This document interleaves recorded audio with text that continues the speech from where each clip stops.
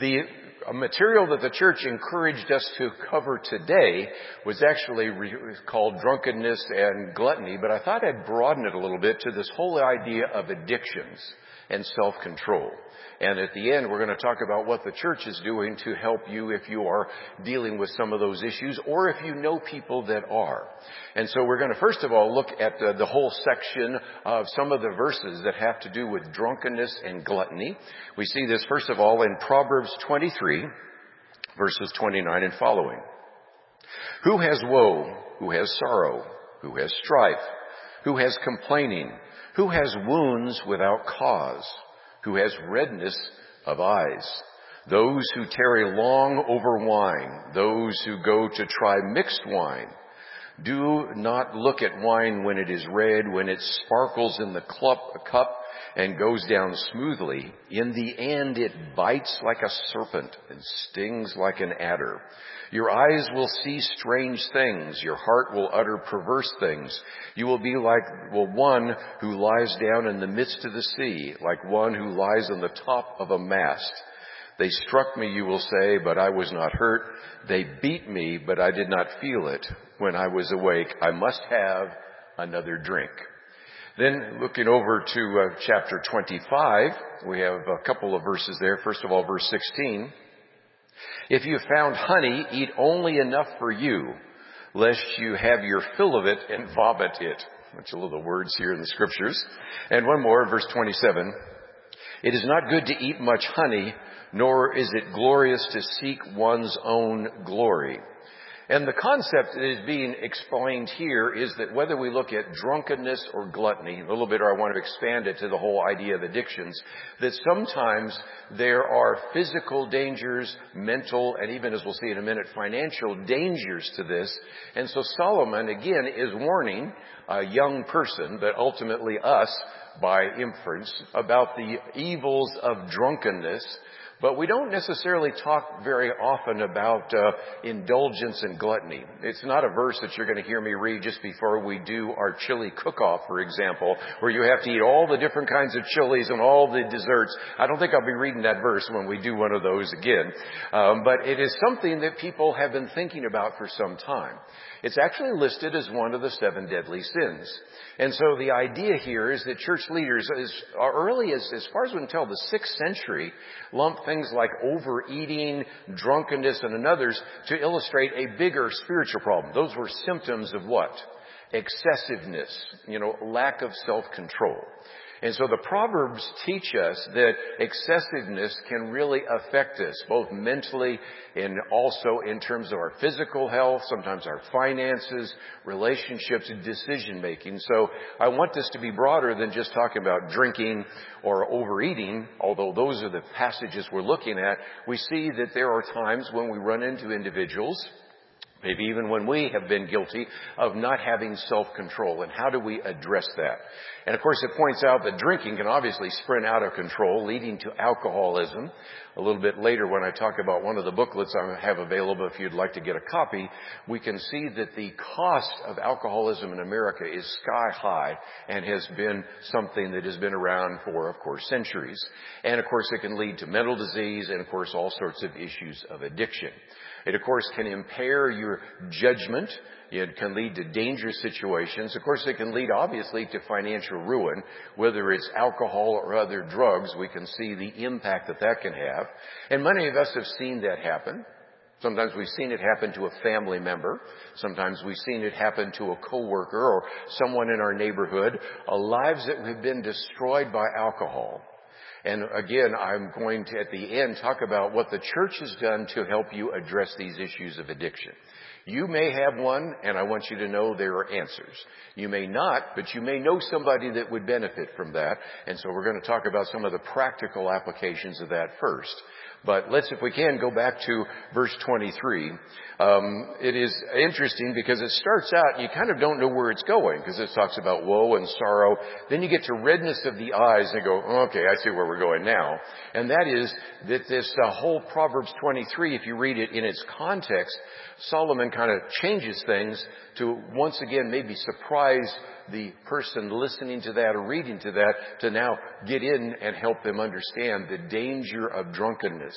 And so he builds kind of a riddle, then he gives its answer, then he gives its instruction and its consequences and all of the rest. And so it is written in such a way to sort of get your attention and then to remind you that this is something that you do not want to do. The conclusion is so interesting because look at verse 35 here. What shall I do? Well, and again, the implication of some of these is, well, I just need to get another drink. And again, this is, illustrating the pain, the emotional pain, the physical pain, the strife of the family disillusionment that takes place when we address those issues. And then he gets confusing images. You know, when you're in your, what they call your DTs, sometimes you have hallucinations and all sorts of things, and is ultimately dulled, and it, of course, results in that. And what I think is interesting, to go back to where he talks about in verse 31, it starts with what? It's sparkling at first. Oh, that wine looks very nice. Oh, that looks like the kind of drink that I would like to have. Or even the drugs that sometimes people are seduced into. Oh, that looks interesting. I want to try that. And so at first, it seems attractive. But it then, like it says, poisons like a viper. And of course, if your blood alcohol level gets too high, how many examples have we had just in the last couple of years of individuals that have died simply because it got so high that it actually killed them? But it could bite you in other ways in terms of making bad decisions, embarrassing you. Matter of fact, right now there's almost a cottage industry of people on YouTube where they have videos that got posted when people were drunk. And of course, I guess that's supposed to be funny, but you can understand ultimately that those individuals probably as well regret, first of all, that they did it, second of all, that it's on YouTube, and third of all, that people all over the world are getting a chance to see it. And so it's just a reminder of that in terms of the dangers of alcohol. We don't as much talk about gluttony, but it's worth mentioning that sometimes food can cause the same damage to our stomach, and it makes you vulnerable sometimes if you don't eat right, certain kinds of illnesses. And I love again how the commentary said alcohol can be sparkling at first, food can be sparkling at first, but again, if you overindulge, it can also bite you as well. And so I love the fact that then as we get over to the next verse, it talks about eating honey. And I don't know anybody in this room who's probably had so much honey they threw up. But nevertheless, that apparently was a problem that Solomon talks about. And again, just as you are to have enough to eat, the issue is self-control. Solomon doesn't say don't ever eat honey, but he says eat just enough. And so I think there's a wisdom that we can discern from the scriptures, even on something that you probably never really hear talked about. I cannot think of a sermon I've ever heard in this church or any other on gluttony.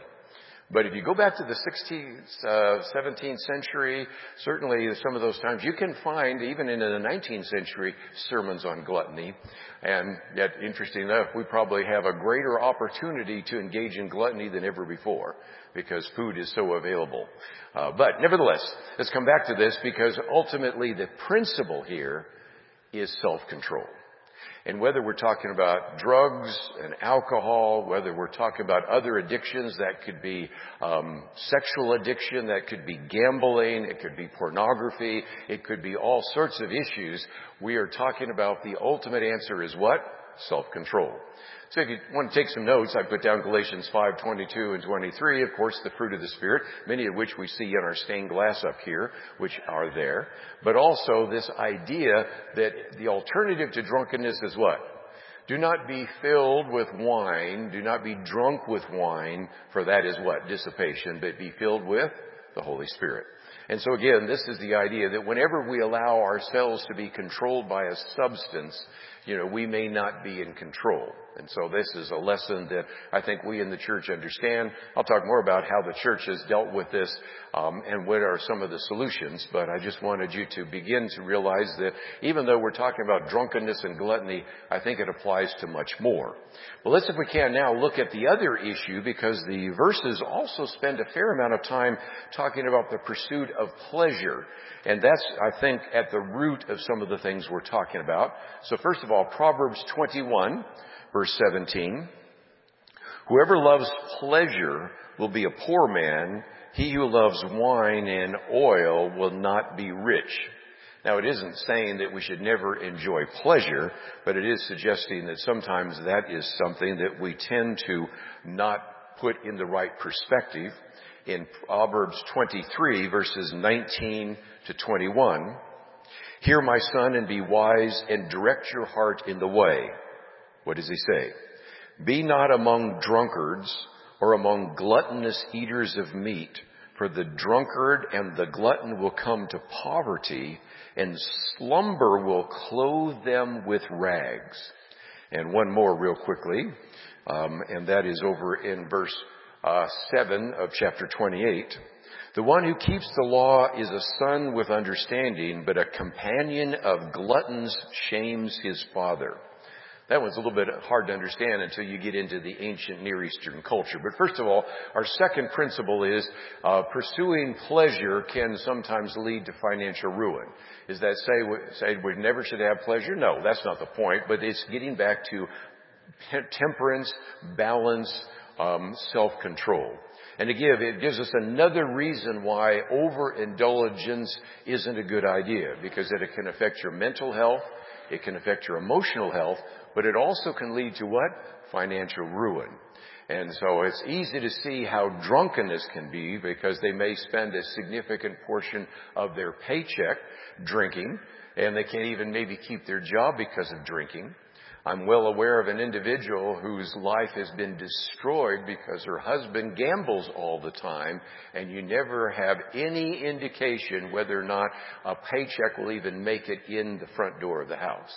So this is more than obviously just drinking, but it happens when you overindulge in just about anything, whether it's so-called recreational drugs, gambling, lots of others. Any all-consuming addiction can consume us and destroy us. Just a few minutes, I'm going to recommend one of the best books I've seen on the subject of how to think about addiction from a Christian point of view. So I'll have that on the screen, but you can see the testimony of individuals. And I'm also going to talk about Michael Perrin, because he gives you a great story as well of having been a meth addict and what that did to his life and his family and his story. And now, of course, we have put him in a position where he can actually provide help for others. But look at what Solomon says. He ends that particular passage by the fact that they will slumber and will clothe them with rags. One of the articles that I've written recently in our Outlook, which is our magazine that comes out each month on Point of View, is on homelessness. And one of the resources that I've used is a book that is by Michael Schellenberger called San Francisco. And basically it's an individual who's very liberal. His office is in Berkeley, and he used to support this idea of drug legalization. Now he has changed his mind because he's seen what has happened with the prevalence of drugs and alcohol and others, and how the issue of homelessness has just proliferated all over the San Francisco Bay Area. Matter of fact, he was interviewed recently by John Stossel, and John Stossel says, well, that's everywhere. He says, no, it's not. It's not in Carmel, California. You know, you might remember the former mayor of Carmel, California was Dirty Harry, remember? That was way back, but I mean, it's not there. But when you have a situation where we would never allow people in law enforcement to deal with people that are drunk or using drugs extensively, you have the problem that you have right now. And so you see these people sometimes living the reality here in rags, in these homeless shelters or in tents out on the street. And again, it's a reminder of what Solomon warned centuries ago. Now, what about this one statement here about bringing shame to the father? Well, it turns out that in ancient Jewish culture, there were a couple of criteria that were used to see whether or not you were bringing a good image to your father or a bad image. And apparently, being a drunkard or a glutton represented kind of the epitome in the Jewish culture of lack of discipline.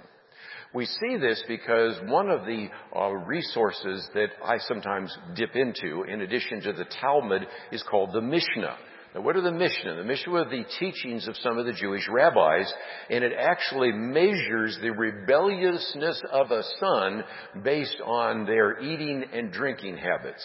So it's interesting that in the ancient Near East, even in Jewish culture, a person that drank too much, ate too much, was actually seen as someone who was disgracing their father. A companion of gluttons disgraces their father, which I think is an interesting concept there as well. And again, this was not only that it was a disgrace because of what it was doing to the person's body or whatever, but also it was an example of extravagance and wastefulness. You can think of, for example, the prodigal son. What isn't? He pursues pleasure and brings reproach onto his father. Same kind of idea being there. And instead of providing for your family, instead of contributing to the Jewish community, instead of helping the poor and doing good in the world, instead you're actually very selfish because you're pursuing pleasure and you're squandering the resources that your family has provided for you. If I want to go back to look at the New Testament, and a little bit later I'm going to give you some other New Testament verses in addition to the ones we looked in Proverbs, but here's one. In Ephesians 5:18, it talks about drunkenness leading to wastefulness, but really it refers to debauchery. I just mentioned that a minute ago. And in the ESV, they refer to it as wastefulness. And so drunkenness oftentimes, it implies, can lead to, of course, sexual immorality. How many stories do we know about that? But also the wastefulness in drinking and gluttony. So again, we see lots of illustrations, not only in the Proverbs, but isn't it interesting? Jesus uses one in his famous parable of the talents in Matthew 25. And he reminds them ultimately that the resources God has placed in your hand, God expects you to be a good steward of that. And when you waste those in pleasure, when you waste those in drunkenness, you waste it in addiction, you waste it in various pursuits of pleasure, that is not advancing the kingdom of God. And so if we cut back on our extravagances sometimes, then we have more resources to actually use to build up the kingdom. Last one real quickly is just a reminder as well that this excessiveness is not a wise way to live your life. And so first of all, in chapter 20, verse 1, wine is a mocker, strong drink a brawler, and whoever is led astray is not wise. Then over in verse 23, verses 19 and following, we again read those passages. I'll just read the last part. Be not among drunkards, among gluttonous eaters of meat, for the drunkard and the glutton will come to poverty, and God will clothe them with rags. And then finally, one more in Proverbs 31, as we are looking, of course, of the characteristics of a godly woman, we also see in verse 4, it is not for kings, O Lemuel, it is not for kings to drink wine or rulers to take strong drink, lest they drink and forget what they have decreed and pervert the rights of those afflicted. And so again, the implication is that sometimes you will not be in your right mind if you're an individual in a position of leadership. So again, it tells us that overindulgence isn't wise. It's simply something we shouldn't do. It can lead us astray not only from, of course, the mental and physical and financial implications, but it'll also lead us away from wisdom. And if you've ever seen the stories of drunken kings and leaders, they're not the individuals that you go to for wise leadership. And so there's an implication there as well. Gluttony isn't wise because we're living for ourselves and our own pleasure. We're not living for God is the implication. And so again, it's a good example. If you're involved in any kind of addiction, you're loving yourself. But wisdom is fearing the Lord. Didn't we hear a great message today about what the law of love means? Drunkenness and gluttony is pursuing pleasure for yourself, but wisdom is offering yourself as what? A living sacrifice to God. Since a couple of weeks ago we looked at Romans 12, 1 and 2. Drunkenness and gluttony is indulging your desires. Self-control is submitting to what God says is good, which always ends up better for you in the end. So as we come to the end here, let's also talk about how does the church address this issue? Do you have the freedom to drink? Yes, you do. It is very clear that we do, and certainly there are implications in the scriptures of individuals that were able to drink wine and other drink, but we have decided as the leadership here in the church that we'll apply the principle of 1 Corinthians 10, verse 23. That's where the Apostle Paul says, all things are lawful, but not all things are helpful. All things are lawful, but not all things build up. And so that's why those of us in positions of leadership, we have a number of deacons in this room, and you had to pledge that you would not drink. Those of us in leadership as well. Of course, at Dallas Seminary, where I've taught, we don't drink. Now, does that mean we can't? Well, no, it doesn't mean we're not allowed to do that, but we recognize that just as Paul addresses that issue in 1 Corinthians 10, and in a couple of weeks, we're also going to address it in Romans 14, because again, that's another issue where we talk about that. There was the freedom for any believer to actually eat meat sacrificed to idols. So you can look at 1 Corinthians 10, you can look at the first about 6 verses in Romans 14, which we're going to get to in a couple of weeks in the preaching schedule, in which you are free to do that, but the argument is that even though we have the right to do so, even though we have the freedom to do so, wisdom says it might be better for our minds, our bodies, but most importantly for our public witness to abstain. As a couple of us are joking around here, we don't want drunken deacons, okay? So it's just a bad, testimony for the world. And so we're asking the question, is it helpful to do so? Does it build up others? And this is the heart of someone who is an other-minded, gospel-focused individual. And so again, some of you might say, well, why is it that you have the leadership at Preston and not drink? You don't have the freedom to do that? No, we have the freedom to do that, but we decide for the sake of the gospel, for the advancement of the gospel, not to do so. Does that make sense? You may disagree or disagree, but I think it makes a great deal of sense. And it's something that's required oftentimes any place where I've taught at a seminary, Bible college, to do that, just as a public witness to the community. And again, the argument, I think, is when you work hard to eat better, get in shape, well, you're denying yourself sometimes temporary pleasures. Some of you go and work out. Some of you eat right. Some of us eat right better than others. We recognize this in the class. Okay, we can have fun with that one even today when we go to the buffet. But that is the thing that we recognize that there is a sense you'll be happier and healthier. But also, wouldn't it be just great if you out there in the watching world, people say, this person is healthy. They don't seem to have anxiety. They seem to be very gracious. I want to know what it is about them, and it's because they have denied themselves some of the pleasures that have brought people down. And so again, we can choose to deny ourselves and follow Jesus. Frankly, our lives will be more abundant. I want to put down Matthew 16 and especially John 10:10. I came that they might have what? Life that's more abundant. And so that's kind of the testimony today as we look at the issue of drinking and gluttony. But for just a few minutes, I thought I'd put maybe a finer point on that because I brought just a few. I think I only have about 24 copies of my booklet on a biblical view on drug abuse. And so I don't necessarily have one for everybody, but if some of you say, I'd like to read this, or maybe this is something I could hand on to someone else, it's the case.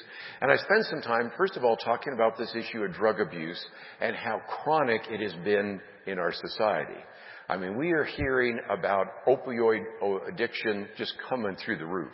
We're seeing deaths from fentanyl and all sorts of other things. And then, of course, now we hear these latest designer drugs. And, of course, I talked about methamphetamine just a minute ago. And so I think the principles we've just looked at also apply to this area of other kinds of addictions. And one of the other books that I did an interview with by David Capellian, he really just helped me understand how significant these numbers are. The estimates, and this book is a couple years old. So now that we've gone through a pandemic and a lockdown, I think those numbers are going to be higher. But looking at the older numbers, the estimates were that about 80 million Americans are intoxicated in one way or another with some kind of illegal drug or alcohol. Now think about that. He then reminded us that of greater concern is that if you look at some of these statistics that have come from the FBI, Justice Department, and the rest, that about 40 million of those 80 million at one time or another have driven under the influence. That makes you want to move to West Texas and get out of my goodness. When you're driving up and down the street, which ones of these individuals are addicted to something and driving under the influence, or maybe addicted to their phone and not looking out at what's happening in front of them. You take your life in your hands almost anymore when you're out there driving. And so that is the case. But then he added one more. If you look at other, quote, legal drugs, and those would be opioids. It could be Paxil. That could be, Prozac. It can be, all sorts of different kinds of things like that. You get that number up to about 130 million. Now, what I'm not saying is you can't have those drugs in your system. That's not the point. We always recognize the value of certain drugs that are prescribed by a doctor. But what we're running into is a fair number of people that are addicted to some of those other, quote, legal drugs. So if you start adding those numbers in there as well, you're up to about 130 million Americans. And you recognize a situation that maybe is starting to get out of control. I see some of you shaking your heads. I know you're the ones working in the medical field and you've seen these before, so you know exactly what I'm talking about. And it's just a reminder of why this is a very important issue. And I want to thank again Prestonwood for forcing me to actually talk about drugs and gluttony and all sorts of other things and alcohol, because these are important. One other one that I thought I'd just mention real quickly is another book that I found very helpful to really help parents begin to pay more attention to their children. Now, some of you have kids, some of you have grandkids, but what we are finding in almost every survey is that parents are in denial. Here's just a couple of statistics, and the book is full of them. 5% of parents believe their teen has used inhalants to get high. The actual number is 20%. Most parents think, maybe 21% of parents believe their teens have a friend who uses marijuana. And those numbers are old, but more than a majority of them actually are. And many of them have used it. And of course, now that we're pushing more and more for drug legalization, I think the reality is that if anything, this book and some of the others that are out there just say, we really need to pay attention. So how do we think about this in terms of a biblical point of view? Well, I gave you one verse in the New Testament. Ephesians 5:18 obviously admonishes Christians not to be drunk. But if you're looking for some other passages, for example, here's some others that we didn't look at. Deuteronomy 21, Amos 6, 1 Corinthians 6, Galatians 5, all give us an indication that drunkenness is a sin. And then, of course, we see these various passages. We've already looked at Proverbs 20, but Isaiah 5, Habakkuk 2, and others that warn about the dangers of drinking.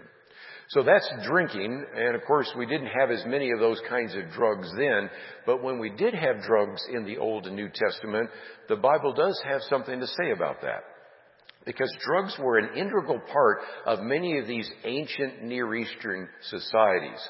Many of these pagan cultures, for example, surrounding the nation of Israel, used drugs as part of their religious ceremonies.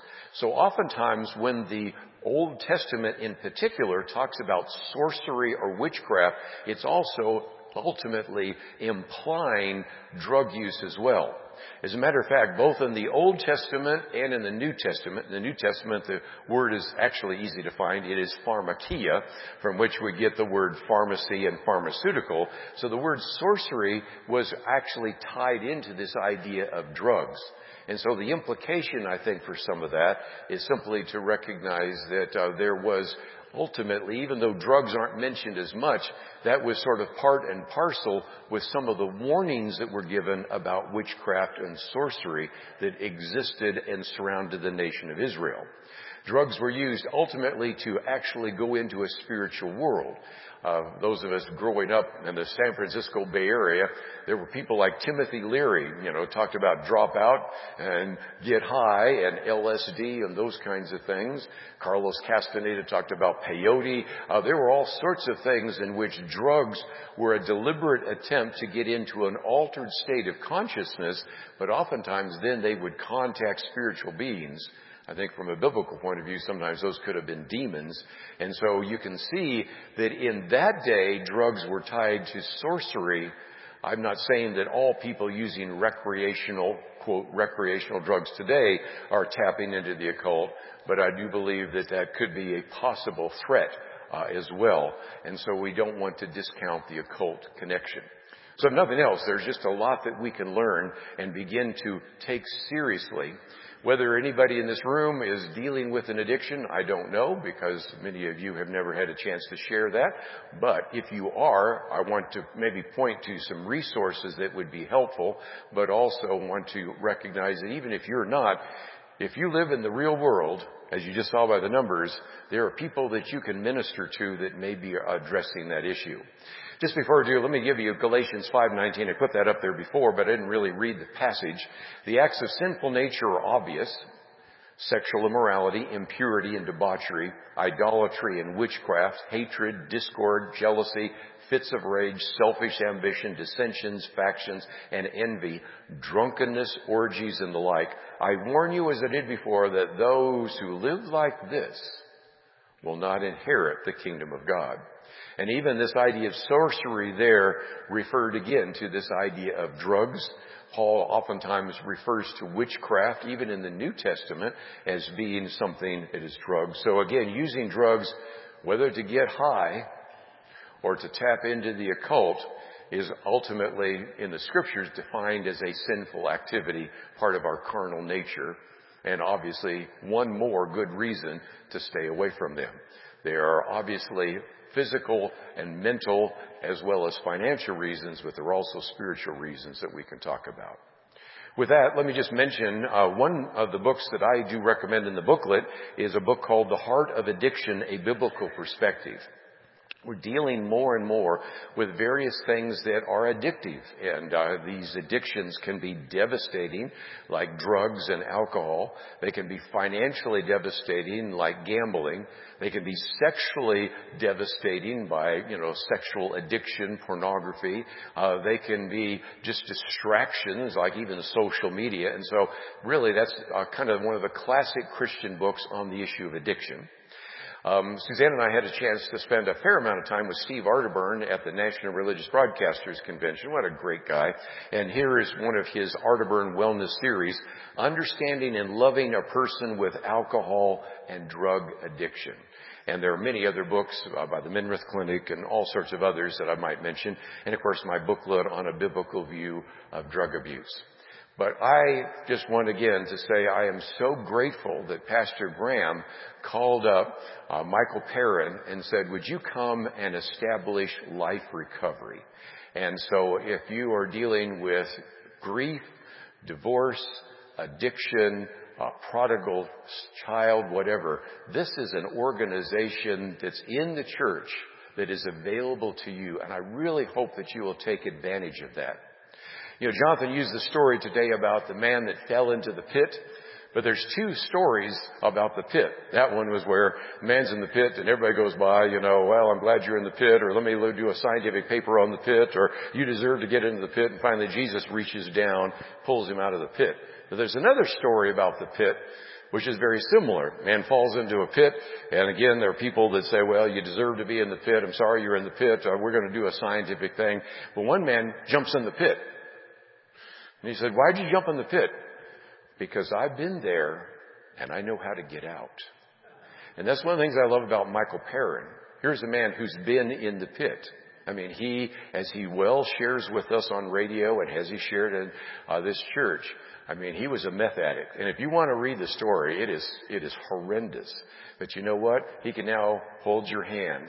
If you're dealing with an addiction or drug, he says, I've been in the pit and I can help you get out.